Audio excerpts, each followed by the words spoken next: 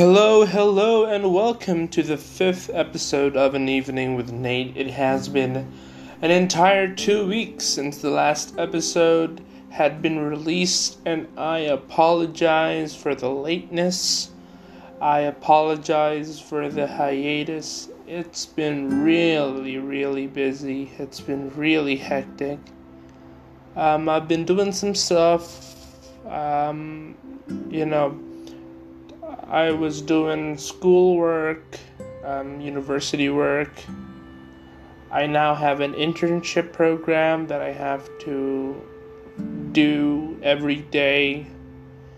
Take the train at freaking, 6 a.m. in the morning. Go home at 5:30 in the evening. Take the train home. Dealing with the mess. Dealing with a lot of people elbowing each other at the trains filled to the brim. Just the tiredness of it all. And when weekend comes around, I'm just too tired, too overwhelmed. I don't have the time to sit down and try to plan the next podcast. I thought a lot of sleep would be the better alternative, so I spent a lot of time just sleeping, sitting around, listening to music, listening to podcasts, as well, trying to learn a little bit here and there on what I can improve in my delivery and my way of expressing my opinions. A little bit of Joe Rogan here, a little bit of Bill Burr there, Peter Crouch, Joe DeRosa, just a lot of interesting people. And having said that, I pondered for a while. I considered changing and switching up the topic from our ongoing discussion on stories. I was really considering it because for a while there I was bored. I was bored out of my mind. And it's fortunate that my supervisor at work, who's not very far from me as far as age goes, she's a fan of movies. She has a friend who's also a fan of movies, and a few of our conversations sort of sparked that love for stories back to me. And with all the news going on, Kobe being gone, I thought that there's still a lot that you can discuss about stuff, about stories, be it fictional or non-fictional, even though probably in honor of the recent events, I won't do much about the news. I just discuss more about the realm of fiction and make-believe movie cinema in particular. I don't think we're going to go too deep into the world of anime, the world of books, the world of music. I think I'm going to focus a lot on fictional movies, cinema, instead of series, because I will have to admit I am not an avid watcher of TV series, so I cannot provide a lot of insights on that department. And if you're a long time listener of this podcast, you would be aware of that. Now, today's episode is titled Telling Your Story. And I am sure I've brushed upon this over and over again in a lot of the previous discussions. I'm aware of perhaps the slight redundancy in all this, but I think it's an interesting part of storytelling to discuss, because you can have the greatest story in the world, but if no one else can know about it, then it is an unwitnessed beauty that you have left for yourself. And that does not make for a pleasant experience at all. Stories, anecdotes, memories should be told, spread, gifted to others, and thus other people can receive, can learn, can take, and keep it for themselves, or carry this story with them and its own new meaning to themselves, for them to digest, to take in as part of their life, part of their sort of new attitude towards something or someone. It can be a part of their personality. It can be just another arsenal, just another story for their arsenal of stories.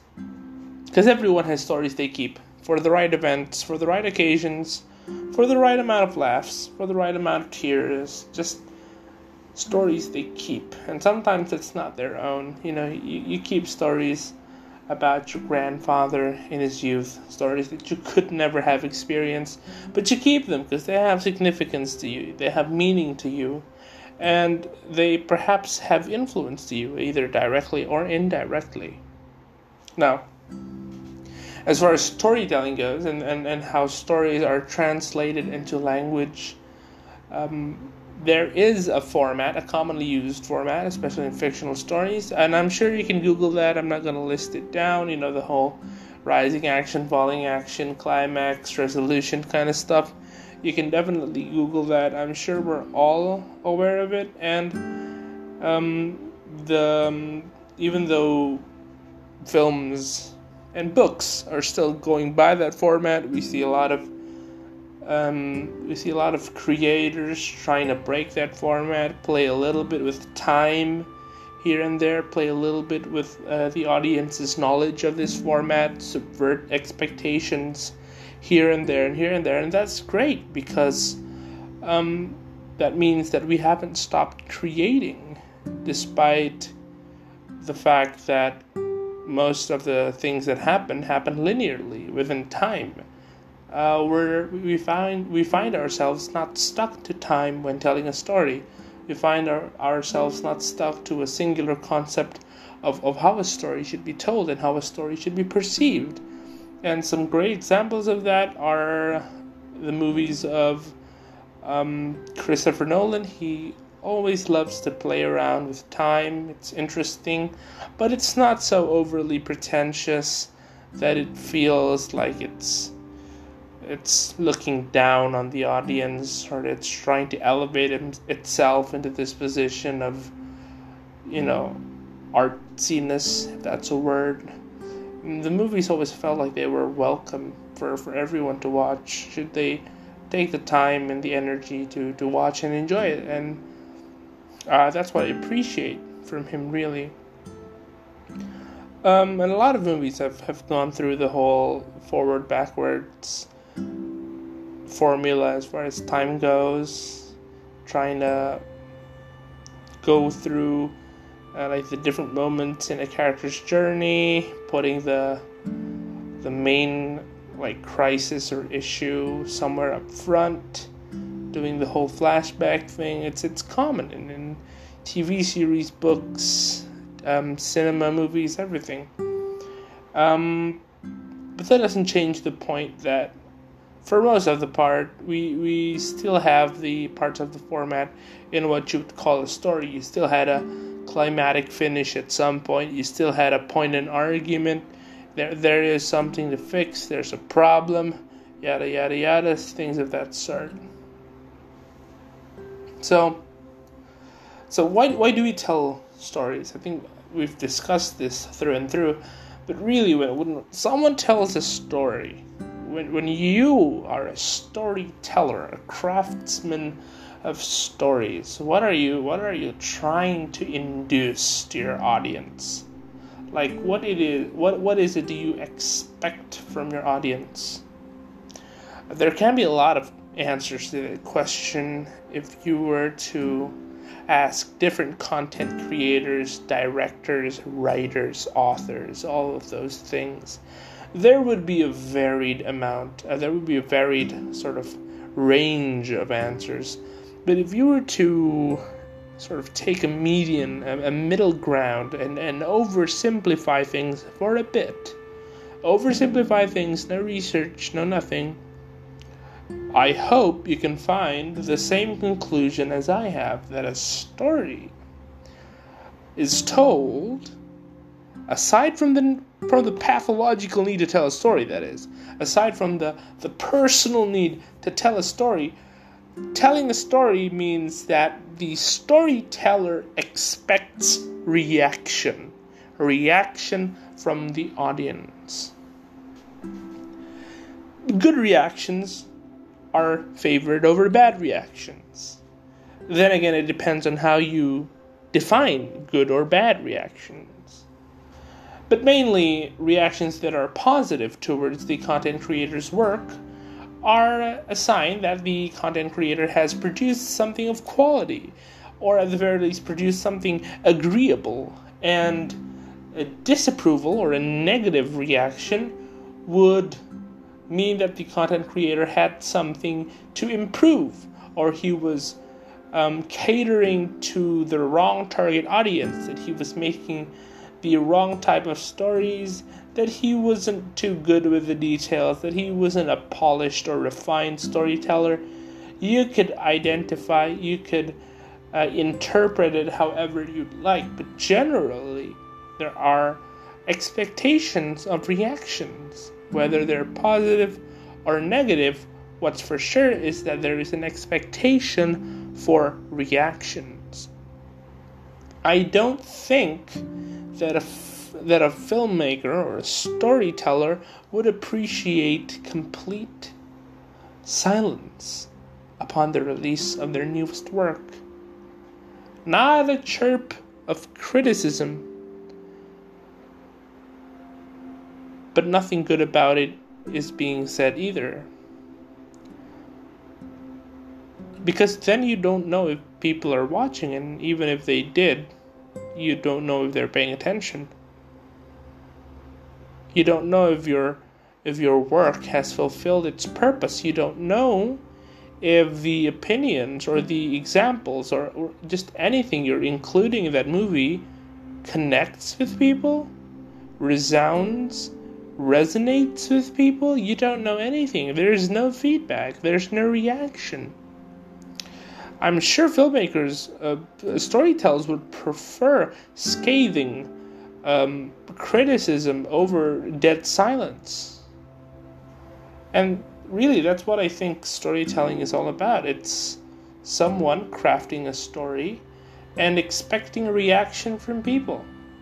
In general, you hope that people enjoyed this story you've created. What does it mean to enjoy it? Well, it can mean that the people who are watching it resonate with the character. They sympathize with the character and the struggles that the character goes through. That they enjoy the technical aspects of your story. If it were a book, perhaps your word choice, the way you write your paragraphs. If it were a movie, perhaps the technique, the lighting, the cinematography. Things of that sort could invite positive reactions. If the message that you're trying to teach, if there is any, if there's a moral message, that it resonates with people's norms and values, then it would receive a positive reaction. Or, for example, if it were negative, it means that your work is technically flawed, its message is either unclear or bigoted or offensive. That you don't seem to put a lot of heart in what you do, and those are generally what you would say are positive and negative reactions, and both of those things are at the very least reactions, thus creating a body of story means that you expect people to say something about it, to say something about your opinion, to say something about your story. Now, in general, how are stories really told? Well, you can tell your stories through the depiction of action, or the sort of movement of the things within the plot, whether they be living or non-living. Perhaps, I don't know, maybe there'll be an example later. The easiest example I could think of is probably just an all-out depiction of a battlefield, opening scenes of Saving Private Ryan. You can have, like, Star Wars starship scenes, I guess. Another way a story is told is through dialogue, just pure dialogue, conversations. They tell you about what's happening in the story, exposition. It's very common to happen in Marvel movies, just one guy being the exposition tool, explaining what the hell is happening, where they are, what's going on, what's the target, what's the history behind it, stuff like that. Or you could sort of tell the story through the characters, just a good character study that sort of engulfs you inside the character's mind. You sort of get a picture on what the character likes, dislikes, appreciates, believes in. And it doesn't always have to be action, it doesn't always have to be dialogue, but the way the character does his things, the things that the character does, appreciates, the things that the character pursues, the events that happen because of the character and to the character, they all give you a picture and an ever-expanding picture of the story. And I'm sure there are many other ways a story can be told. I'm just scratching the surface here, but in light of recent movies, these are some of the more interesting things about character that I can say, things about action, things about dialogue, basically how stories are told and expressed to incite the said reaction. Now, a little bit about premise here, at the very least, sort of the basic plot line of a story. The most interesting premise for a story does not guarantee the most interesting of stories. The easiest way to describe this would probably be that a good idea does not guarantee that the idea would be executed well. A good burst of creativity does not guarantee that what you're doing would be a game changer or stuff of the sort. And there are some very interesting story premises going around in Hollywood that I think are a shame that they're not receiving the support that they should, because many times the sort of execution leaves much to be desired, turning these interesting premises into uninteresting stories.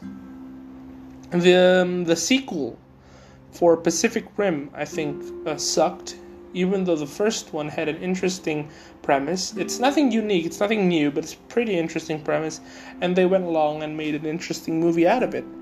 The Transformer movies, in my opinion, no matter how many times they remake it, had a very awesome underlying premise. Aliens, space robots.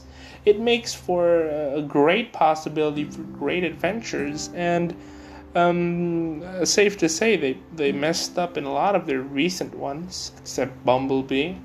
And if you haven't heard of this opinion before, I still think that the original Bay trilogy is not only watchable, but to a degree enjoyable. I watched those movies as a child, and now being more able to critique and sort of take notice of the underlying flaws of the movie, I still don't care. I enjoy it thoroughly, and I would watch the original Michael Bay trilogy should I be given the opportunity. Especially the first two, because you had Megan Fox in there, which was a bonus. And a very good bonus. Disclaimer, I'm not objectifying Megan Fox. I just thought that she was very beautiful and a great character, a great addition to a mediocre series. Okay, we're straying off topic here. Another interesting premise to me would be A Quiet Place by John Krasinski. Now that's one of the more interesting examples because it had an interesting premise and it had a beautiful, well-made execution, which is why they're making a sequel out of it. I'm not even surprised at this point, considering how Hollywood is and all that. But I don't want to criticize too harshly. John Krasinski is a great guy, and it's admirable, the work he does. Plus, it's great to see that he's working together with his wife on this sort of couple's passion project. It's just wholesome to see, and I wish him the best, and I definitely would be watching A Quiet Place too. Now, another interesting thing is the most interesting display of storytelling doesn't mean that it would be interesting to the audience. Just flashes of CG does not guarantee that the audience would be wowed, that the audience would enjoy it. I have to go back to the Mark Wahlberg Transformers sequels for this, because you cannot deny that they were visually stunning at times. The visual effects for the Transformer robots were great, and even arguably better than the original trilogy, which, despite its low ratings and sort of criticism for the Michael Bay explosions, actually were nominated for an Oscar, if I'm mistaken, for visual effects. Again, correct me if I'm wrong. So, interesting retelling of stories. I'm talking about the crazy Marvel sky beams, and no hate to Marvel. I love most, if not all, of Marvel movies. Interesting retelling of stories. I'm talking about the constant subversion of expectations in The Last Jedi, the great visuals in The Last Jedi. It doesn't mean that it's an interesting story for the audience. It sucks. Okay? I'm gonna say it right here and right now. I have a deeply rooted hatred for The Last Jedi, and I don't even hate all of it. There are points within them that I do appreciate, but Rian Johnson, my goodness, the way he responds, it's calling the fans man babies, the way he sort of presents himself, the way he says that The Empire Strikes Back was also originally poorly received, blah blah blah blah blah blah blah blah. I just can't stand the guy. Just completely annoying. It shows that if you had interesting storytelling elements, it doesn't always mean that people would appreciate it. You just had to put a little bit of a plot twist here, a little bit of plot twist there, a nice little visual here, there. It doesn't change the fact that you butchered a franchise.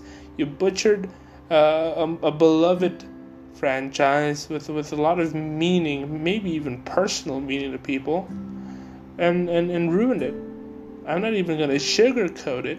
I'm not saying he did a completely bad job and made an unwatchable movie. But sometimes it doesn't take that to ruin something.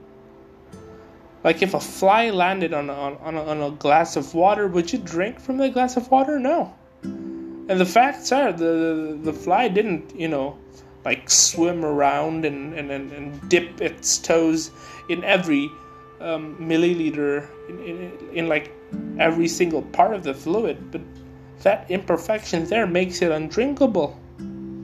It doesn't mean that I have to spit all over your food to make it inedible. I just need to put my unwashed hands there, and I'm sure you wouldn't want to eat your meal. And that's how it is with the Last Jedi. I veered off topic again, perhaps even stuttered in some cases. I am very much sorry. All right. I'm gonna talk a little bit about how stories are told through dialogue, and I'm gonna pick one of my favorite movies of all time, and that is Before Sunrise. If you haven't seen it, please do. Please watch Before Sunrise. My goodness, what a movie. Props to Richard Linklater. It is such a movie. It's such a great movie with so little going on. The movie basically, spoiler alert, the movie basically depicts sort of two like-minded strangers meeting each other, spending the day in Vienna, And the entire movie is basically just long shots of conversations, but it was one of the most beautiful things that I've ever seen, ever. I am left, with almost tears in my eyes at certain scenes. I grinned from ear to ear at one scene to the other. I smiled, I sympathized, I felt, I ached at some scenes, at some words, at some conversations. It was such an experience, and most of it is told through dialogue. Now we can have a polar opposite. Before I move on, there are other examples of this. You are free to look it up, movies that are based on dialogue. I'm sorry if I couldn't give a more comprehensive recommendations list. You can finish the whole Before trilogy, Before Sunrise, Before Sunset, Before Midnight, all by Richard Linklater. Another interesting Linklater film, Boyhood. Some of the Wes Anderson movies are very visually stunning, but the dialogue is an underrated aspect. Go check them out. Okay, next, action.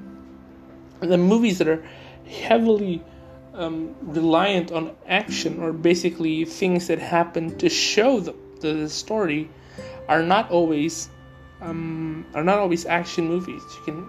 You can do this best for thriller movies. The lack of speech, just building up all that tension. And I'm going to have to bring up A Quiet Place again, because the movie had very little dialogue.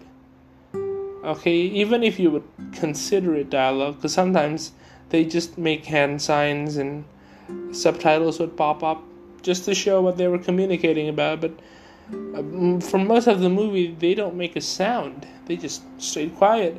And the action brings the story forward. Sort of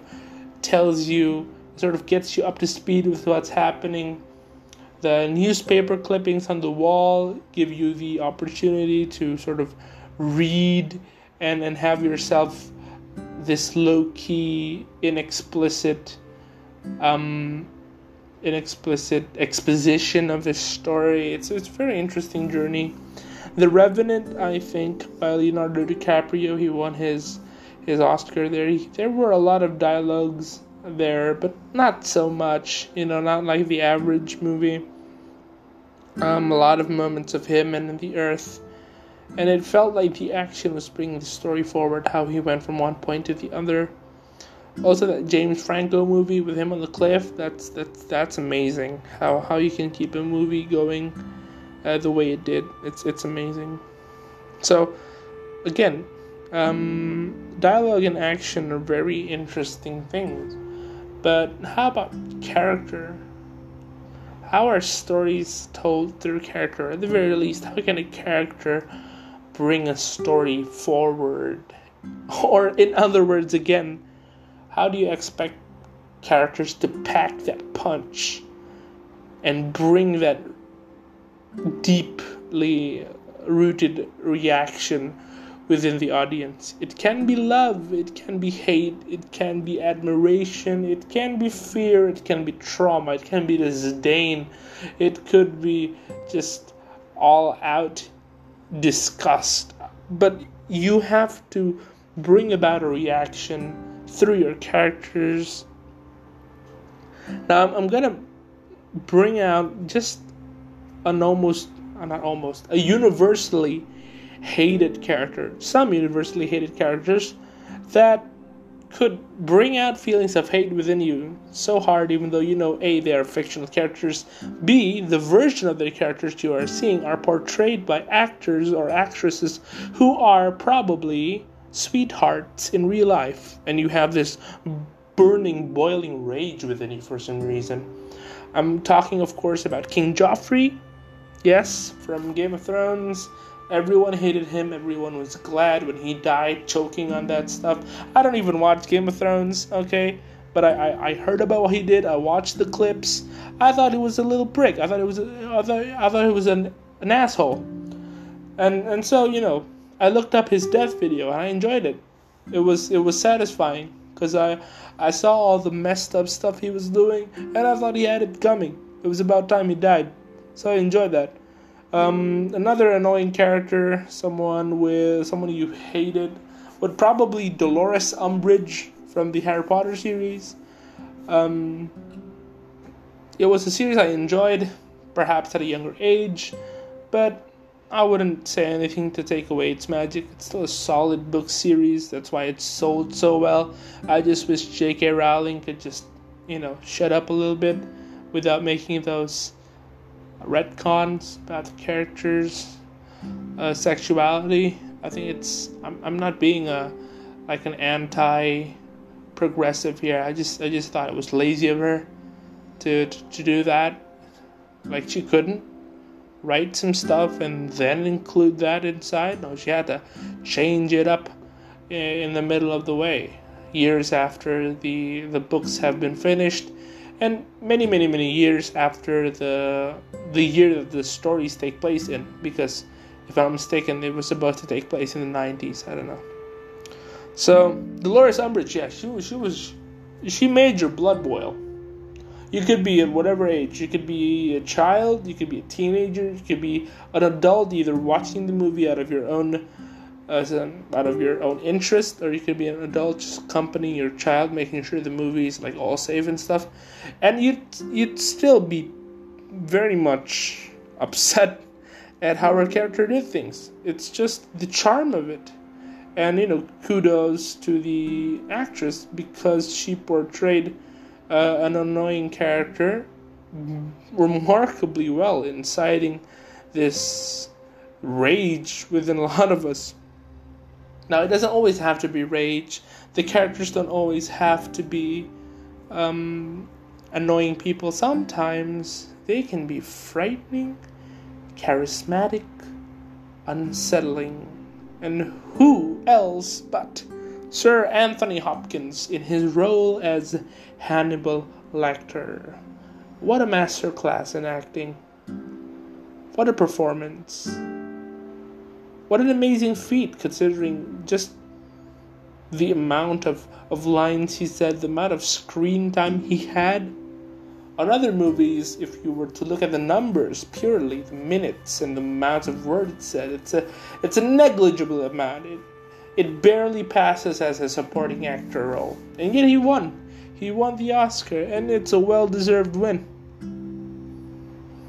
Because he had it in him.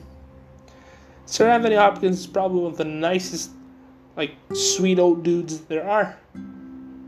But through his acting, through his cold acting, he could have us believe that he is a stone-cold man-eating killing machine, just the way he stood, the way he sort of contradicts himself by being this killing character and speaking completely calm and collectedly with this gentleman tone, the cold, never-ending eye contact, the way his posture was unnaturally perfect. Props to the script writers as well for giving the right lines. But the facial expressions, the way the lines are delivered, the ad-libs, the improvised hissing sounds, all that is thanks to Sir Anthony Hopkins.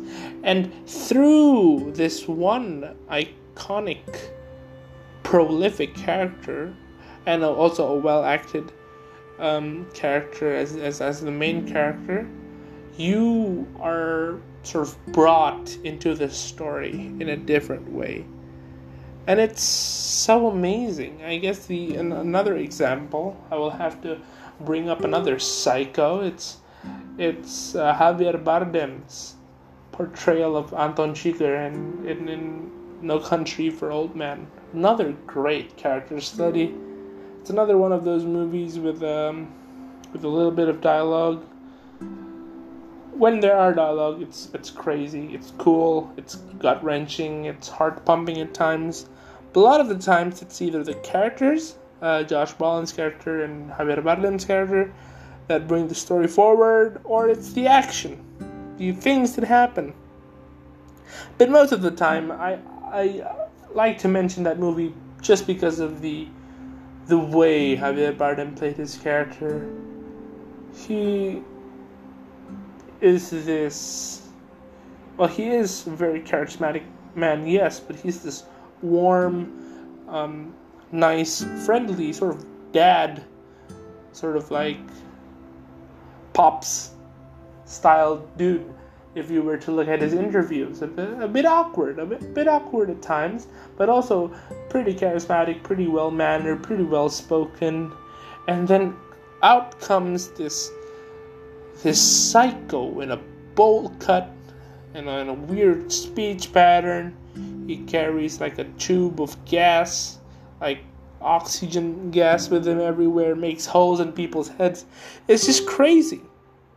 And that's why it works, because it defies your expectations, even when you've already set them at a certain level. It just goes beyond. It's crazy.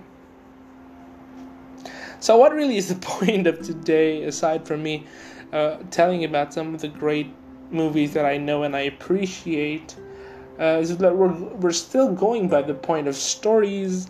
And we're learning about how stories are supposed to incite reaction in people and how you can go about it. You can go about it through your dialogues, you can go about it through your action, or you can go about it through the way your characters move.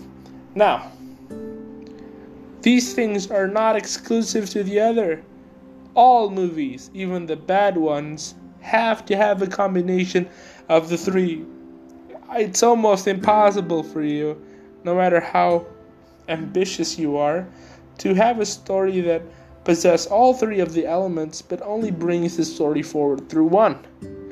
All the stories will have these elements crossing, clashing into each other simultaneously, or not, just side by side, but they will always have that. It's just a choice of through which medium you would like to push your story through more, through which medium would you like to shine it more, where do you want to sort of show off the uniqueness of your premise, where do you want to introduce the twists, where do you want to bring in the beauty.